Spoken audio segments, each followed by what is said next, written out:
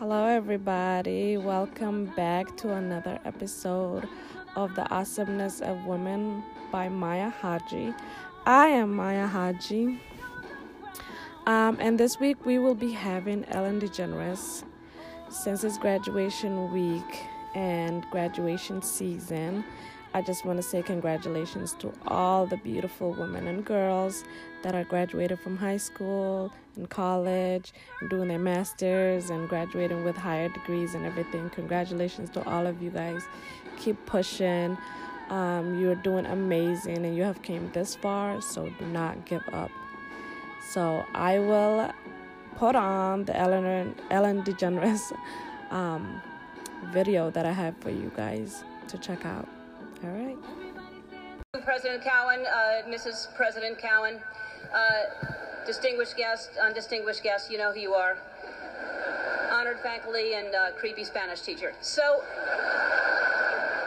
And thank you to all the graduating class of 2009. I realize most of you are hungover and have splitting headaches and haven't slept since Fat Tuesday, but you can't graduate till I finish, so listen up.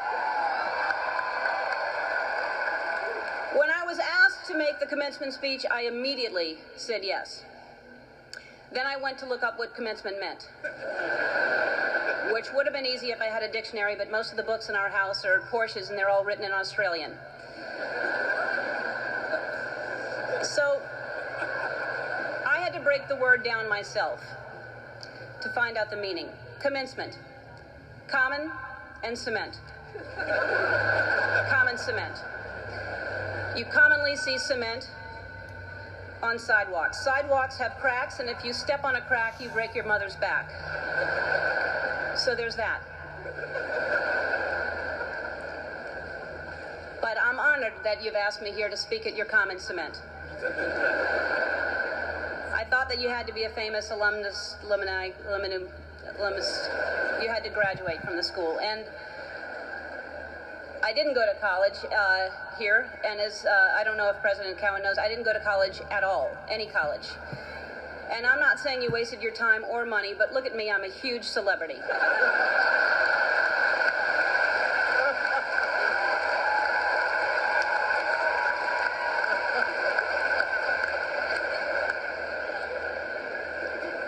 Although I did graduate from the School of Hard Knocks, our mascot was the Knockers. I spent a lot of time here growing up. My mom worked at Newcomb, and I would go there every time I needed to steal something out of her purse. But why am I here today? Clearly not to steal. You're too far away, and I'd never get away with it. I'm here because of you, because I can't think of a more tenacious, more courageous graduating class. I mean, look at you all wearing your robes. Usually when you're wearing a robe at 10 in the morning, it means you've given up. I'm here because I love New Orleans. I was born and raised here. I spent my formative years here, and like you, while I was living here, I only did laundry 6 times. When I finished school, I was completely lost, and by school I mean middle school, but I went ahead and finished high school anyway, and I had no ambition. I didn't know what I wanted to do. I did everything from I shucked oysters, I was a hostess, I was a bartender, I was a waitress, I painted houses, I sold vacuum cleaners. I had no idea. And I thought I'd just finally settle on some job and I would make enough money to pay my rent, maybe have basic cable, maybe not. I didn't really have a plan. My point is that by the time I was your age, I really thought I knew who I was, but I had no idea. Like, for example, when I was your age, I was dating men.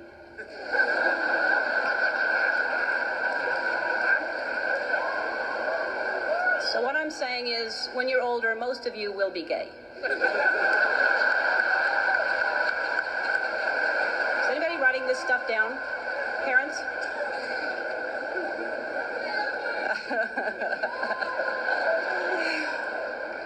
Anyway, I had no idea what I wanted to do with my life, and the way I ended up on this path was from a very tragic event.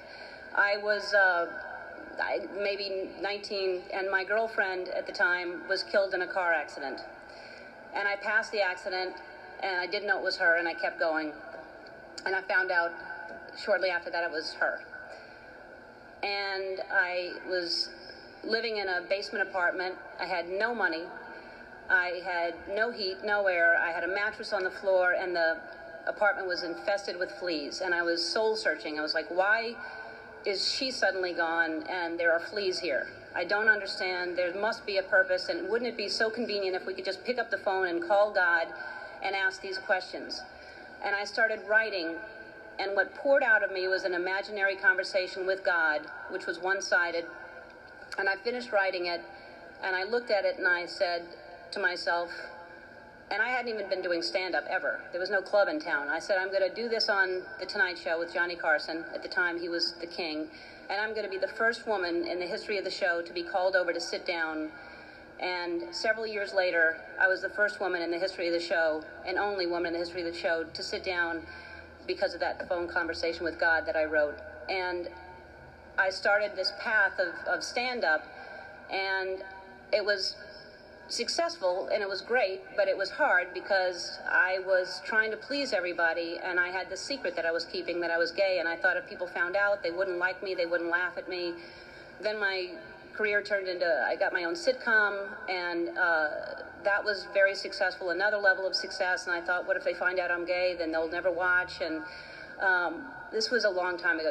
This was when we just had white presidents. But anyway, this was back many years ago. And I finally decided that I was living with so much shame and so much fear that I just couldn't live that way anymore. And I decided to come out and make it creative, and my character would come out at the same time. And it wasn't to make a political statement. It wasn't to do anything other than to free myself up from this heaviness that I was carrying around. And I just wanted to be honest. And I thought, what's the worst that can happen? I can lose my career. I did. I lost my career. I got the show was canceled after 6 years without even telling me. I read it in the paper. The phone didn't ring for 3 years. I had no offers. Nobody wanted to touch me at all. And yet I was getting letters from kids that almost committed suicide but didn't because of what I did. And I realized that I had a purpose, and it wasn't just about me, and it wasn't about celebrity, but I felt like I was being punished, and it was a bad time. I was angry, I was sad, and then I was offered a talk show. And the people that offered me the talk show tried to sell it, and most stations didn't want to pick it up. Most people didn't want to buy it because they thought nobody would watch me. And really, when I look back on it, I wouldn't change a thing. I mean, it was so important for me to lose everything because I found out what the most important thing is to be true to yourself. And ultimately, that's what's gotten me to this place. I don't live in fear. I'm free. I have no secrets. And I know I'll always be okay because no matter what, I know who I am. So, in conclusion, when I was younger, I thought success was something different. I thought, when I grow up, I want to be famous. I want to be a star. I want to be in movies. When I grow up, I want to see the world, drive nice cars. I want to have groupies, to quote the Pussycat Dolls. How many people thought it was boobies, by the way? It's not. It's groupies. But my idea of success is different today. And as you grow, you'll realize definition of success changes. For many of you, today, success is being able to hold down 20 shots of tequila. For me, the most important thing in your life is to live your life with integrity and not to give in to peer pressure to try to be something that you're not. To live your life as an honest and compassionate person, to contribute in some way. So to conclude my conclusion, follow your passion, stay true to yourself, never follow someone else's path unless you're in the woods and you're lost and you see a path, then by all means you should follow that. Don't give advice. It'll come back and bite you when they ask. Don't take anyone's advice. So my advice to you is to be true to yourself, and everything will be fine. And I know that a lot of you are concerned about your future, but there's no need to worry. The economy is booming. The job market is wide open. The planet is just fine. It's going to be great. You've already survived a hurricane. What else can happen to you? And as I mentioned before, some of the most devastating things that happen to you will teach you the most. And now you know the right questions to ask for your first job interview, like, is it above sea level? So to conclude my conclusion that I previously concluded in the common cement speech, I guess what I'm trying to say is life is like one big Mardi Gras. But instead of showing your boobs, show people your brain. And if they like what they see, you'll have more beads than you know what to do with. And you'll be drunk most of the time. So to the Katrina class of 2009, I say congratulations. And if you don't remember a thing I said today, remember this. You're going to be okay. Dum, doo, doom, doom, doom. Just dance.